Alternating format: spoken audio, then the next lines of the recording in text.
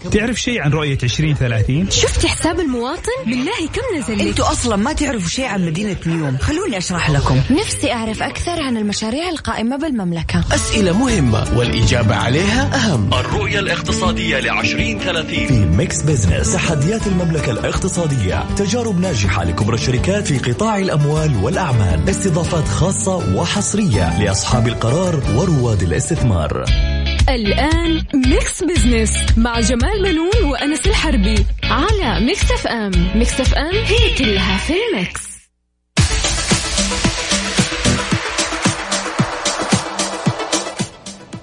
مرحبا بكم مستمعين الكرام، أنا جمال بنون أحييكم من ميكس اف ام وبرنامج ميكس بزنس. ورحب بزميلي أنس الحربي الذي يشاركني التقديم. أهلا وسهلا فيك أستاذ جمال، وأهلا وسهلا فيكم مستمعي برنامج ميكس بزنس اللي يجيكم في هالتوقيت. نتكلم كالعادة في قضايا اقتصادية نبسط فيها رؤية 2030 بحيث تكون أسرع فهما وهضما.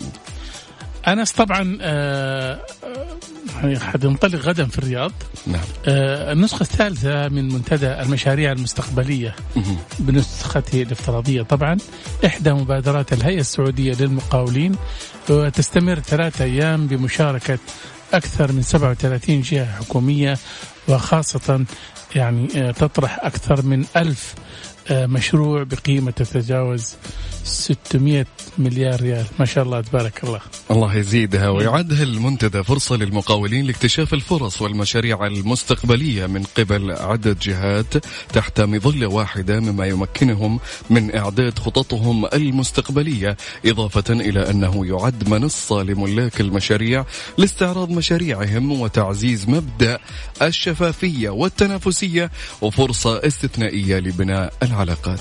طبعا أنس المنتدى يهدف إلى تحسين خطط وقرارات المقاولين من خلال معرفة الفترة الزمنية للمشاريع المستقبلية والتكاليف التقديرية لها، كما أنه فرصة للمقاولين للاجتماع بملاك المشاريع والتعرف على الاشتراطات وطريقة التسجيل والمؤهلات المطلوبة. ويستهدف المنتدى عدد جهات أهمها المقاولين والبنوك وشركات التأمين والجهات الحكومية والجهات الخاصة والموردين ومراكز الأبحاث والدراسات، حيث يهدف إلى أن يكون أول منصة وطنية تجمع أصحاب المصلحة في مكان ووقت واحد لتبادل المعلومات وتنوع المشاريع المطروحة من قبل الجهات المشاركة. صحيح. وتشمل مشاريع النفط والغاز والبتروكيماويات، الطاقة والكهرباء، البنية التحتية السكنية، التعدين ومشاريع التشغيل والصيانة. طبعا أنا أنت عارف طبعا من زمان كانت يعني كنا نشوف لوحات وما نشوف مشاريع. نعم. شايف؟ وهو ممكن تشوف مشاريع وما تدري متى تخلص. أكيد طبعا. وبالتالي كانت تخلي المواطن يعني أمام يعني سؤال محير، يعني متى تنتهي هذه المشروعات. الشيء الجميل الآن يعني من كم سنة لاحظنا إنه معظم اللوحات أو المشروعات اللي بتنفذ الآن على أرض الواقع في لوحة يعني بتوضح وبتبين كم المدة الزمنية المتبقية بالعد التنازلي. صحيح. وبالتالي هنا أنت كمواطن وأنت ماشي تكون متأكد إنه الشارع ده مقفل حيستمر يعني تقريبا 6 أشهر أو 9 أشهر أو سنة ونص. حأعرف. بالتالي حتريحك أنت كمواطن إنك أنت أمام في مشروع انتهى، لو ما انتهى تقدر تتصل وتسأل وتستفسر وتعقب ويعني وتقول. هذا شيء كويس يعني. جدا جميل. طيب أستاذ جمال، ناخذ فاصل صغير ونرجع. في اليوم عندنا سالفة مراحله، خليكم ويانا. القلب الكبير. القلب الكبير أمي.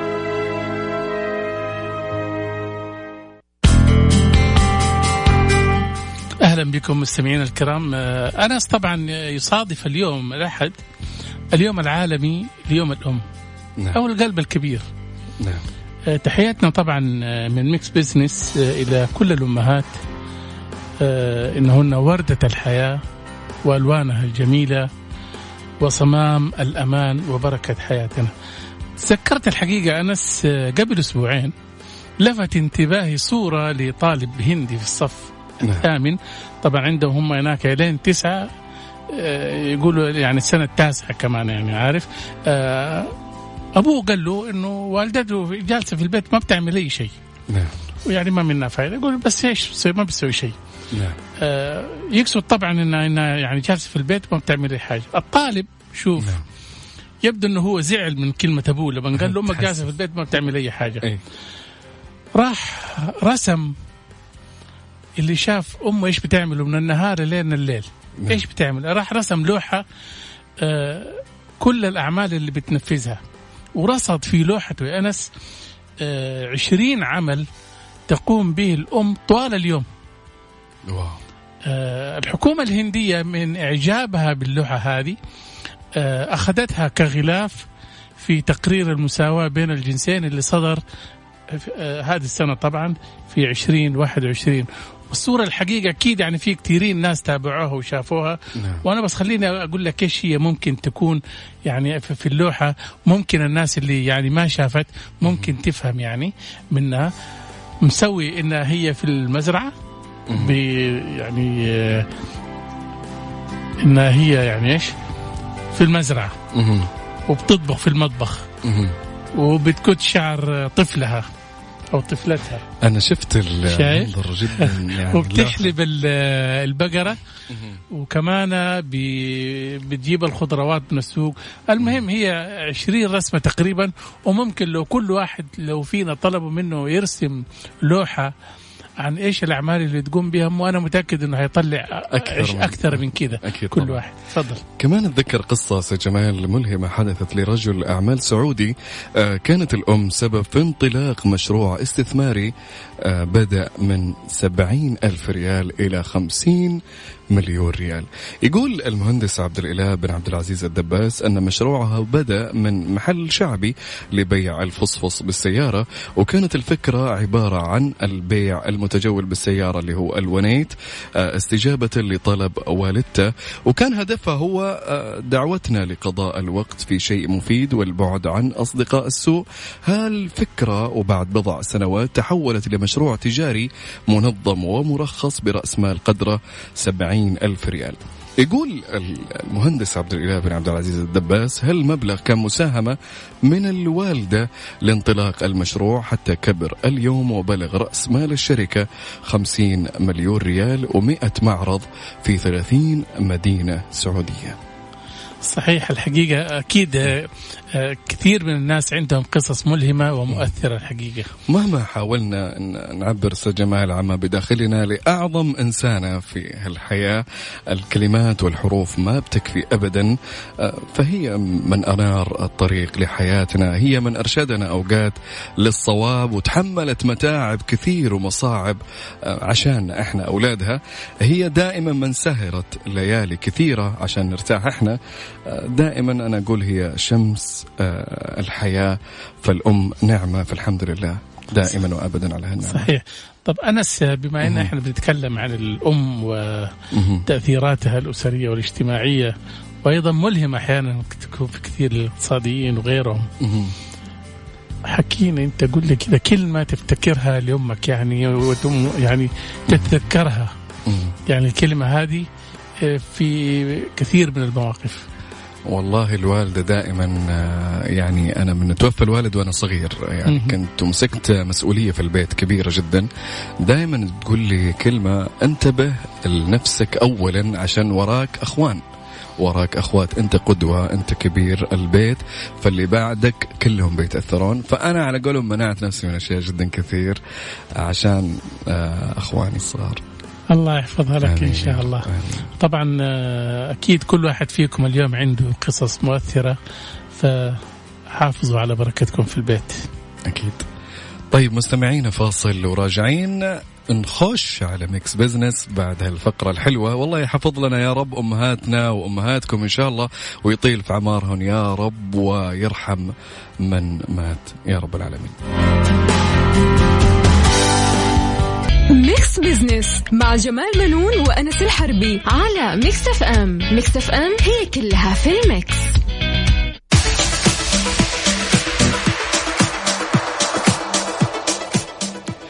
عدنا لكم من جديد وأهلا وسهلا فيكم في ميكس بزنس في فقرات البرنامج. حلقتنا كالعادة دسمة وخفيفة في حقيبة ميكس بزنس. كالعادة عندنا فقرة على السريع نستعرض فيها أبرز الأحداث والأخبار الاقتصادية مع التعليق على بعض منها. في فقرة حسبة ونسبة السؤال المطروح على حسابنا في تويتر @mixfmradio. طرحنا تساؤل: في نظرك ما الذي يحفز الموظف على زيادة الإنتاجية في العمل؟ يعني وش أنت كموظف إيش اللي يحفزك عشان تزيد إنتاجك في العمل؟ التقدير، زيادة الرواتب، التطور الوظيفي، أخرى وحددها لنا تحت الاستفتاء. إيش رأيك أستاذ جمال؟ شوف، أنا تابعت الاستبيان في تويتر. شفت الناس أكتر شيء معلقة إنه زيادة الراتب. وأنا أشوف يعني من الناحية الإدارية يعني أنت عارف أنا الإدارة مدارس مختلفة. نعم. وكل مدرسة لها منهج معين. أكيد. عادة يعني في كثير من المدارس الإدارية بتعطي نوع من التقدير للموظف. وبعدين كمان إذا يعني شافت منه يعني إنتاج أكثر تلقائي، مو إنه تطلب منه ويعطيك إنتاج، لا هو تفاجئه مثلا بمكافأة بزيادة. فبالتالي بيش تعطيله؟ بتشاركوا في الأرباح آخر السنة كنوع من التقدير. نعم. بتشاركوا في الاحتفالات والمناسبات اللي تخص مثلا إذا كان عنده مناسبة ترقية أو مناسبة عيد ميلاده، أو إذا كان مثلا لا سمح الله مرض وتعافى يعملوا له حفلات صغيرة زي كده. وبالتالي هذه يعني مدارس مختلفة. أنا يعني أختلف مع اللي يقولوا زيادة الراتب. لا طبعا لو بسأل أستاذ جمال إيش اللي يحفزك على زيادة الإنتاج؟ أنا لو تقول لي التقدير هذا أهم شيء أنا أشوفه، لأنه يعني قد ما تحصل تقدير. وأنا أشوف الإبداع هذه خلقة فيه يعني في كثير موظفين. قد ما تبدع ده في صالحك أنت، إنك أنت تكون منتج مقبول عند أي مكان تروح تبغى تقدم فيه في وظيفة، فبالتالي تجد نفسك مقبول. وهذا شيء مو بسيط أبدا، مع الوقت والخبرة الكبيرة أنت تعرف قيمة التقدير. طب أنت جاوب. أنا التقدير للأمانة. التقدير للأمانة، لأنه المال تقدر تجيبه بطرق أخرى كثير جدا غير المكان اللي أنت فيه الوظيفة. ممكن تشتغل أعمال حرة، أشياء أنت مبدع فيها، فريلانسر وغيرها. الأموال سهل أنك تجيبها، لكن التقدير صعب، أو صحيح. الاعتراف بما تفعل صعب أنك تجيبه. صحيح. طيب عندنا في فقرة أهل الثقة اليوم بنتحدث بالتفصيل يا جماعة الخير عن الأسر المنتجة كنشاط اقتصادي يسهم في خلق فرصة عمل ويخفف من الفقر، مع ضيفنا اليوم سلطان بن عبد الله الحمزي، المدير التنفيذي للجمعية الخيرية لتنمية القرى. ضيف معنا حيكون في الاستوديو في فقرة أهل الثقة. طبعا الحقيقة حيكون حوار جدا شيق ومهم. أكيد طبعا. لا تنسى يعني اليوم الأسر المنتجة في كثير من الدول بتساهم بشكل فعال في خلق فرص عمل وأيضا يعني تخفيف يعني حالات الفقر يعني. نعم. بتحسن مستواهم. اليوم احنا عندنا في السعودية تقريبا في حدود 500,000 أسرة منتجة. نعم. بتوصل مبيعاتها إلى 1,700,000,000. ولكن في أكثر من علامة استفهام أنا علامة الاستفهام الوحيدة اللي قبل لا أدخل في فقرة الثقة اللي هو الأسعار للأمانة. والله غير الأسعار، بعض الأسر المنتجة أسعارهم مبالغة أستاذ جمال جدا. وبعدين يقولون إحنا ليش ما نبيع؟ أنت دائما أقول أنا خلي إنتاجك أو زيد على سعر إنتاجك للشيء بشيء معقول عشان تزيد مبيعاتك. وأظن لا يعني ربما في أشياء كثيرة كمان الناس الحقيقة من خلال أن أنا يعني متعمق في دراسات الأسر المنتجة. حلو. وأشوف أنه هي يعني بتواجه كثير من المشاكل. تسويق منتجاتها، انت تقول الاسعار، انا اتفق معك. بس الاسر المنتجه هي بتنتج، بس نحتاج احنا الى شركه تسوق للمنتجات هذه او تدعمها. شايف؟ وتدعمها. كانت فيه مبادرات بس خلينا عشان ما نحرق الموضوع أنس. فقرة إن شاء الله حناخد يعني استفسارات واستوضاحات من السادة المستمعين ونسمع التعليق من الأستاذ سلطان بعد الفاصل. طيب مستمعين، احنا بنفتح لكم الواتس اليوم إذا عندكم أي استفسار عن الأسر المنتجة والأشياء المدعومة وغيرها، أي شيء يخص موضوع حلقة اليوم على 0548811700. اطرح سؤالك أو اطرح أيا كان من التساؤلات اللي عندك وإحنا بنجاوبك إن شاء الله على الهواء. خليكم ويانا. ميكس بزنس مع جمال منون وأنس الحربي على ميكس اف ام. ميكس اف ام هي كلها في الميكس. أهل الثقة في ميكس بزنس على ميكس اف ام. It's all in the mix.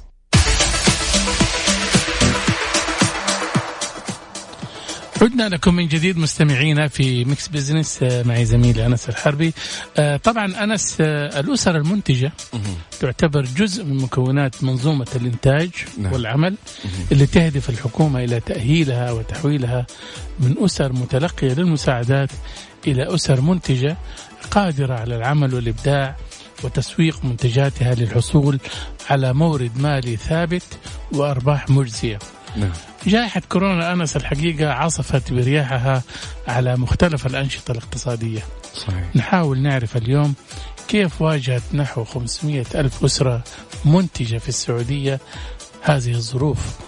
للتوسع حول هذا الموضوع يسرنا أن يكون معنا الأستاذ سلطان بن عبد الله الحمزي، المدير التنفيذي للجمعية الخيرية لتنمية القرى، ضيفنا هنا في الاستديو. أهلا بك أستاذ سلطان. أهلا وسهلا، حياكم الله. خليني أعرف بس في البداية، يعني هل الأسر المنتجة ذابت خلال فترة جائحة كورونا؟ هو بالتأكيد الأسر المنتجة تأثرت كثيرا خلال فترة كورونا بسبب أنه البزنس موديل حق الأسر المنتجة قائم على أنه الأسر إما أنها حتوصل تبيع من البيوت أو أنها حتستخدم منافذ بيع ميدانية مثل المعارض، المؤتمرات أو الفوتراك اللي موجودة على الشوارع. فجت أزمة كورونا بالتأكيد هي تأثرت كثيرا، لكن يمكن نحن نتكلم على الأسر اللي كانت تقدم الأطعمة، منتجات الأطعمة والحلويات، هي كانت الأقل تأثرا باعتبار أنها لها زبائن تقليديين.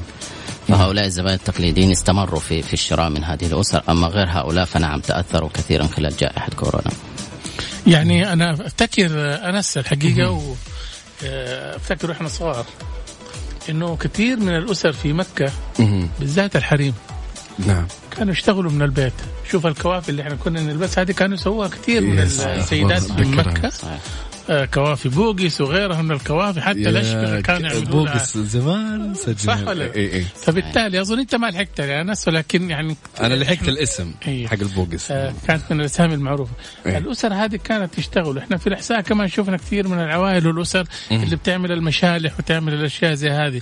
فيعني للأسف الشديد طبعا في كثير من الأسر حافظت على نشاطها وتوارثت الأبناء بالذات المشالح ومنتجات سعف النخل وغيرها. بالفعل غيرها والأشياء زي هذه. أنت تشوف إنه زي هذه يعني الأعمال ممكن تتوارثها الأجيال؟ هناك توارث، لكن التوارث أعتقد كمهنة أصبح قليلا، لكن هناك أسر كثيرة يدفعها إما الرغبة في تغطية احتياجاتها أو يدفعها الهواية، لأنه عندهم أصلا هذه الهواية، إلا أنهم يبدأوا يشتغلوا من البيت. طبعا الأعمال اللي قاعدة تطلع من البيوت هي مختلفة، فيها نسيج، فيها أطعمة، فيها حلويات، فيها ديكور، فيها مثلا مزخرفات، في أنواع كثيرة قاعدة تطلع من البيوت. هو التحدي اللي للأسف يقابل الأسر المنتجة هو إنه مهاريا التمكين المهاري، أي قدرتهم على مثلا فهم موضوع الهوية، الباكجينج، التسعير، التوزيع، التسويق. هذه المسائل اللي أعتقد أنا شخصيا وإحنا في الجمعية من خلال دراسة استمرت سنة كاملة إنه عندنا ثغرة فيها. هي هذه الأسباب اللي تجعل العائدات على الأسر المنتجة أقل بكثير من المطموح له. نحن البنك يتحدث أنه خلال 2020 بنك التنمية باعتباره هو المرجعية اليوم للأسر المنتجة الرسمية في اللائحة اللي صدرت عن مجلس الوزراء في عام 1440. البنك اليوم يتحدث عن مبيعات في 2020 تجاوز 800 مليون ريال في 2020 في كورونا. إذا نحن أمامنا بزنس كبير ضخم ليس سهلا. إذا كان في وقت كورونا هذه الأرقام وجدت، فما بالك لو كان الأمور بشكل أفضل. لكن مثل ما أقول لك إنه الثغرات موجودة في التمكين المهاري. التمكين المالي الحمد لله البنك بيضخ مبالغ مرة كويسة للأسر المنتجة. جميل. تبدأ من 3000 تصل ل 50,000 كإقراض، وأيضا لو تجاوز نصف الفترة يمكن أن يتم إقراضهم من جديد. لكن هناك دائما شكاوى مثلا من موضوع التسعير، سعر المنتج يعني. طب نعم. بسألك أستاذ سلطان، بما أنك ذكرت قروض ودعم، إيش نوعية الدعم غالبا والمساعدة اللي قدمت لها الأسر؟ الأسر تتلقى دعم في اتجاهين، تتلقى دعم مالي كإقراض، وتتلقى دعم يسمى غير مالي، أي التدريب والتثقيف والتوعية. البنك اليوم بنك التنمية عندهم إدارة كبيرة لهذا المشروع، وأتوقع إنه في توجه مرة ممتاز، لكن ما زال في ثغرة كبيرة ميدانيا الحقيقة. الأرقام زيش إنه اليوم إحنا لما جينا نشوف وين الخلل، ليش في دعم مالي كويس بس العائدات ضعيفة.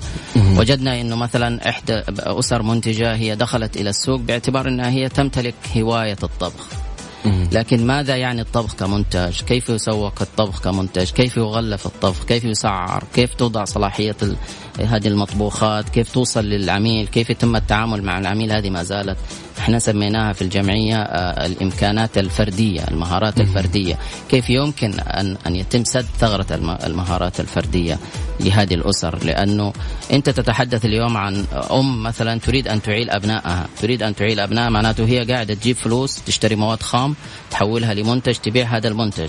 إذا كان العائد على هذا المنتج ما بيوازي مثلا 150% 200% من هذا الشغل، هي كيف ستعيل أبناء؟ كيف ستتحول لأسرة مكتفية بدل ما هي أسرة منتجة؟ واحدة من الثغرات أيضا اللي شفناها إنه بعض الأسر غير قادرة حتى على تسديد الإقراض، فتتحول من أسرة أرادت أن تكون مكتفية إلى أسرة مديونة متعثرة. صحيح. ويصبح هذا تحدي إضافي على هذا المشاريع. طيب أستاذ سلطان، أستاذ جمال، ناخذ نفس بس. طيب أوكي ونرجع. أوكي خلاص. ميكس بزنس مع جمال منون وأنس الحربي على ميكس اف ام. ميكس اف ام هي كلها في الميكس.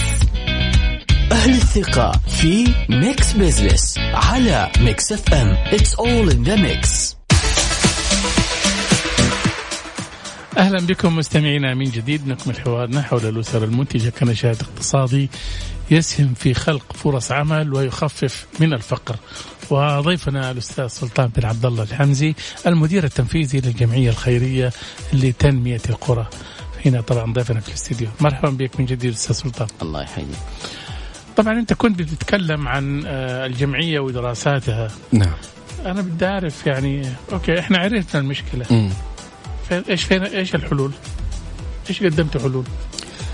الحلول اللي الحقيقة نحن نعمل عليها إحنا كجمعية، لكن أيضا البنك كمظلة رسمية عندنا في البلد أيضا يعمل عليها بشكل كبير، هو ما يسمى بالخدمات غير المالية. إنه يعطى جهد كبير للتثقيف والتدريب والتهيئة، لكن احنا كجمعية نرى انه هذا الجهد يجب ان يسبق الاقراض ولا يكون تالي للاقراض. لانه لما الاسرة تاخذ القرض فطبيعي الفلوس تروح عند الشخص اللي مش عارف فين يوديها. لكن لما هم يخضعوا لعمليات التدريب وتمكينهم في المهارات هذه الفردية، يمكن أن يكون القرض هو مسند لهم ومساعد لهم، لأنه هم عرفوا خلاص القصة كيف قاعدة تصير. نحن نتكلم اليوم عن سوق كبير جدا، مر بمراحل، خلينا نقول مر بمرحلة الفورة، ثم مرحلة التمظهر الاجتماعي، كان في ناس كثير دخلوا في هذا السوق ثم خرجوا، ثم مرحلة التحدي، ثم اليوم نحن نقول هذه مرحلة النضج. اليوم عندنا تشريعات مرة كويسة، الأسر المنتجة تقدر تروح تاخذ سجل ترخيص من بنك التنمية الاجتماعي عشان تمارس عملها. يحتاج لا سجل تجاري ده؟ هو ليس سجل، هو ترخيص من بنك التنمية، لأنه البنك يقوم بعملية تسهيل اللي عنده هذا الترخيص، يسهل له منافذ البيع، يسهل له عمليات التدريب، يسهل له الإقراض بشكل مستمر، يحاول يسنده ويساعده في موضوع بعض الإمكانات الحسابات وما إلى ذلك. لها اشتراطات يعني معينة هذه؟ ما في اشتراطات إلا أن اشتراطات عادية، أنهم يكونوا سعوديين أو تكون مثلا هي زوجة مواطن. متفرغين طبعا؟ لا يشترط أن تكون متفرغ، لا علاقة له بالضمان الاجتماعي. بعضهم يتخوف إنه ممكن الضمان ولا حافز يروح، لا علاقة له بالضمان الاجتماعي ولا ذلك، بس شرط إنه يكون في عنوان بريدي واضح عشان يتم يعني. وهذه ميزتها، إنه ميزة الترخيص في الحقيقة إنه البنك يستطيع أن يعرف العائدات كيف قاعدة تسير فعلا. هل العائدات توازي المصروفات اللي قاعدة تنصرف على هذه المشاريع؟ هل نحن قاعدين نحقق أرباح فعلا، ولا هي مجرد مصاريف التشغيل قاعدة تدور؟ إنه الأسرة بتاخذ مثلا 50,000 قرض وبترجع 50,000 للبنك، فهي عمليا مشغل ما استفاد بشكل كبير يعني. صحيح. طيب حجم الدعم والقروض اللي تحصل عليها مشاريع الأسرة المنتجة، وهل هي سهلة أو في الحصول عليها؟ بنك التنمية لأنه هو الداعم الرئيسي، الممول الرئيسي للإقراض للأسر المنتجة، حسب تقريره الأخير هو أقرض أكثر من 94,000 أسرة منتجة. حلو. بمبلغ تجاوز 2.3 2 مليار 1 مليار عفوا فاصلة 3. الإشكال هو أو الميزة هو إنه البنك ما يتعامل مباشرة مع الأسرة المنتجة، هو يصل للأسرة المنتجة عن طريق الجمعيات واللجان الاجتماعية كوسيط. مثلا في منطقة مكة حسب البنك صار عندهم 23 محفظة هنا في منطقة مكة فقط استثمارية. نتكلم محافظ إقراض. نتكلم توصل بعض المحافظ إلى 10 مليون قيمتها. الإقراض بالنسبة للجمعيات مباشرة للمستفيدين هو سهل جدا، لكن هناك بعض المعايير مثل الكفالة، إنه يجب إنه الأسرة تصير عندها من يكفلها عشان البنك يضمن إنه المبالغ تسترد وترجع تحركها مرة ثانية باتجاه الأسرة المنتجة. موضوع الكفالة ده حيكون معيق مسبب قلق في الحقيقة، هو مسبب قلق عند كثير من الأسر وكثير من الجمعيات. لكن في نفس الوقت نحن عندنا كجمعيات بعض إخواننا في الجمعيات عندهم تعثر في سداد الإقراض أيضا. عددهم كبير؟ الحقيقة تقدير شخصي أن التعثر كبير ليس صغير. طب يعني أنا بأسألك، يعني ما في مشرفين أستاذ سلطان أو موجهين لدورات تدريبية يعطونهم كيف يديروا المشروع، يشرفون عليهم بخصوص مشاريعهم؟ ممكن أنت زي ما قلت في عندهم نقاط ضعف كبيرة، في مثلا زي مرأة مثلا تطبخ طبخها كويس بس عندها ضعف في مسألة التغليف والتسويق ومسألة الإكسبايرد أو انتهاء الصلاحية وغيرها. فهذه أعتقد أنه من المفترض أنهم يكون في ورش عمل لهذه الأشياء. خليني أكلمك بعيدا عن الآخرين عننا إحنا في الجمعية ما الذي نفكر فيه. نحن الآن بدأنا الخطوة الأولى أننا حاولنا نعرف الثغرات في الأسرة المنتجة أين. الخطوة الثانية أننا عملنا نموذج نعتقد أنه هذا النموذج لو تم تطبيقه حيعالج كثير من الإشكالات. نحن الآن مع واحدة من اللجان الاجتماعية في المحافظات القروية حنبدأ تطبيق اختبار النموذج معهم على 20 أسرة منتجة. إيش هو هذا النموذج؟ هذا النموذج يقول إنه أنت عندك نوعين من الأسر المنتجة، إما أسر شغالة أو أسر هي تبي تشتغل. إحنا اليوم عشان نوصل إنه نسهم في الناتج المحلي 0.5 حسب الرؤية، محتاجين إنه نكتشف وندخل ناس جدد لهذا. فالأسر الشغالة نحن النموذج حقنا يقول لازم نقدم لها حلول مبتكرة سريعة، ما نوقفهم. لا، مثلا اللي عندهم مشكلة بالتغليف، الآن عندنا مشروع اسمه طابع هدفه إنه يعالج مشكلة التغليف مع الأسر المنتجة. هذا نوع. النوع الثاني الأسر اللي هي تبي تدخل، فإحنا نموذجنا بيقول إنه لازم نتحقق من وجود الشغف عندهم، لأنه الشغف هو اللي يخليها تستمر في المستقبل وتواجه أي تحديات. وأيضا لازم نطور هوايتها، إذا كانت طبخ لازم نطورها، ولازم نكسبها المهارات الفردية. مثل إيش المهارات الفردية؟ يعني لازم تعرف منتجها بشكل جيد، نقاط قوته وضعفه، لازم تعرف كيف تغلف منتجها، كيف تسوي هوية أو كيف يصير لها هوية باكيجينج يعني عموما. لازم تعرف كيف تسوق منتجها، وين المنافذ البيع اللي المفترض، مين العملاء اللي المفترض توصل لهم كمهارات فردية. ثم المرحلة الثالثة في النموذج إننا نساعدهم في عملية التوزيع والتسويق عن طريق منصة نحن شغالين عليها سميناها منصة النخبة. هدول النخبة احنا ما ناخذ إلا اللي مروا بهذه التجربة بهذه الرحلة الطويلة ثم يدخلوا في منصة النخبة عشان يسهل عملية البيع. صحيح. طيب أستاذ سلطان، بدي أعرف يعني اليوم في تجارب جدا يعني كويسة في الهند وفي الصين أيضا بالنسبة للأسر المنتجة. وفي بنغلاديش في تجربة كمان بنك الفقراء اللي أسسه محمد يونس وأخذ عليه جائزة نوبل يعني الاقتصاد. أيضا يعني هذه التجارب إحنا عندنا في السعودية قبل أسبوعين أظن أنا سمعت إنه أسسوا بنك المنشآت الصغيرة. هل لها علاقة هذه بنك المنشآت بالأسر المنتجة ولا شوف إنه التجربة اللي عندنا مختلفة تماما؟ لأنه إحنا نبغى نشوف يعني في كتير من المنازل في الصين تحولت إلى مصانع صغيرة. إذا كانت تحب نأخذ الجواب بعد الفاصل بس. طب مستمعين فاصل فاصل وراجعين خليكم ويانا. ميكس بزنس مع جمال منون وأنس الحربي على ميكس اف ام. ميكس اف ام هي كلها في الميكس. أهل الثقة في ميكس بزنس على ميكس اف ام. It's all in the mix. أهلا وسهلا فيكم مستمعينا، مستمرين في حوارنا مع الأستاذ سلطان بن عبد الله الحمزي المدير التنفيذي للجمعية الخيرية لتنمية القرى. مرحبا من جديد أستاذ سلطان. أهلا وسهلا. أستاذ سلطان، كان هناك خطة لتحويل منازل الأسر المنتجة لمصانع صغيرة، كيف تفاعلتم مع هالفكرة؟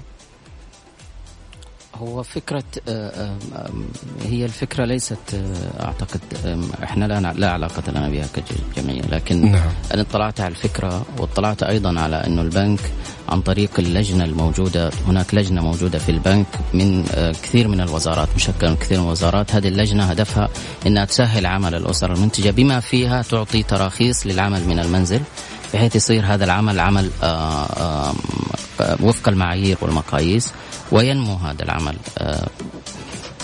العمل من المنزل. نعم. طبعا أنس، مشروعات الأسر المنتجة لا تزال تبحث عن مظلة آمنة تحميها من نكبات الظروف. انتهى وقتنا أستاذ سلطان، شكرا لمشاركتك معنا. شكرا لكم، أنا سعيد معكم. مستمعينا، كان معنا الأستاذ سلطان بن عبد الله الحمزي المدير التنفيذي للجمعية الخيرية لتنمية القرى. فاصل ونرجع نروح على حسبة ونسبة على طول. طب يلا، هو أنا شايف السؤال مهم جدا الحقيقة. تمام. نسبة وحسبة في ميكس بيزنس على ميكس اف ام. It's all in the mix. كان عندنا في نسبة وحسبة تساؤل طرحناه على @mixfmradio في تويتر. في نظرك قلنا ما الذي يحفزك أو يحفز الموظف على زيادة الإنتاجية في العمل؟ قلنا التقدير، زيادة الراتب، التطور الوظيفي وأخرى حددها. عندنا أستاذ جمال النسبة الأعلى 64% زيادة الراتب.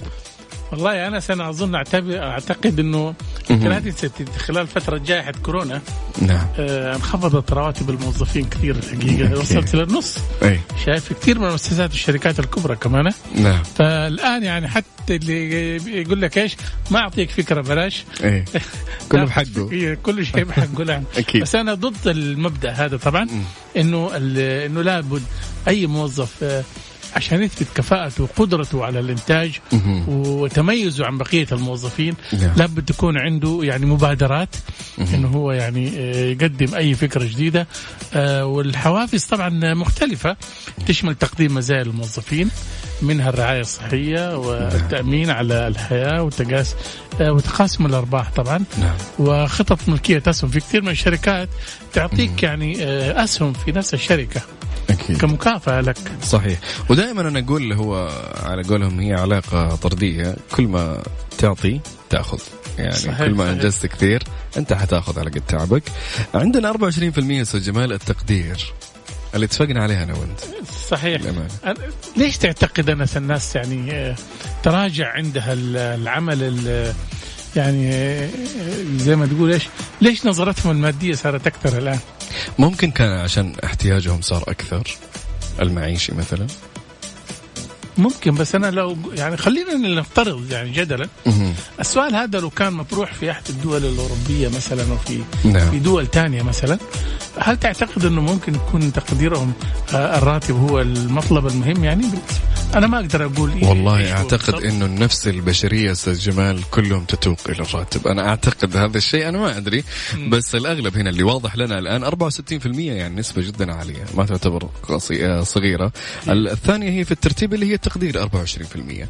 فأنا دائما أقول إذا تبي المال تقدر تجيبه مثلا مو بس من وظيفة، في أشياء جانبية بجانب الوظيفة تقدر تدبر فيها المال، والدولة ما قصرت يعني في أمور جدا كثير تدعمك، سواء في وثيقة العمل الحر وغيرها، تقدر تدخل لك مدخول آخر بجانب الوظيفة. وأظن كمان أنس يعني اليوم لما أنت تفكر بنظرة مادية ترى يعني زي ما أنت تفضلت إنه مو كل شيء طبعا، ولكن هذه تلمح إلى إنه هذا الموظف قديش كفء في مكان عمله ويؤهله لمراكز قيادية كمان. صحيح، يعني أنت على قولهم هي معادلة طردية، على قد ما تتعب على قد ما تأخذ للأمانة. يعني ما أجي أنا مثلا موظف بس أجي كروتين أدي عمل زي ما أنا أقعد 10 سنوات نفس العمل أدي، ما طورت في نفسي شيء، ما أضفت للمكان اللي أنا فيه شيء، وأنا أزعل أقول ليش ما جاني شيء أو حوافز.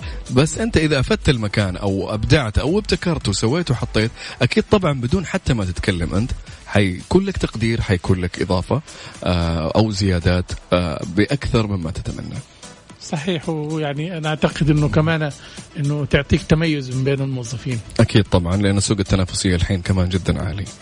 طيب مستمعينا، نشوفكم إن شاء الله الأحد المقبل. انتهينا على قولهم، قاعد نجري في الحلقة هذه الصراحة، لكن انبسطنا للأمانة. تكلمنا عن الأسر المنتجة بتفصيل وكيف تعامل معهم بنك التنمية وغيره. نشوفكم إن شاء الله الأحد المقبل نفس التوقيت، أنا وزميلي الأستاذ جمال بنون في حلقة جديدة من ميكس بزنس. طبعا حاولنا الحقيقة أنس إن احنا نشبع رغبات السادة المستمعين بمعلومات اقتصادية مهمة، أكيد. ونوعدهم إن شاء الله الأسبوع المقبل ضيف جديد ومعلومة جديدة إن شاء الله بإذن الله يوم الأحد الجاي. خليكم ويانا، في أمان الله.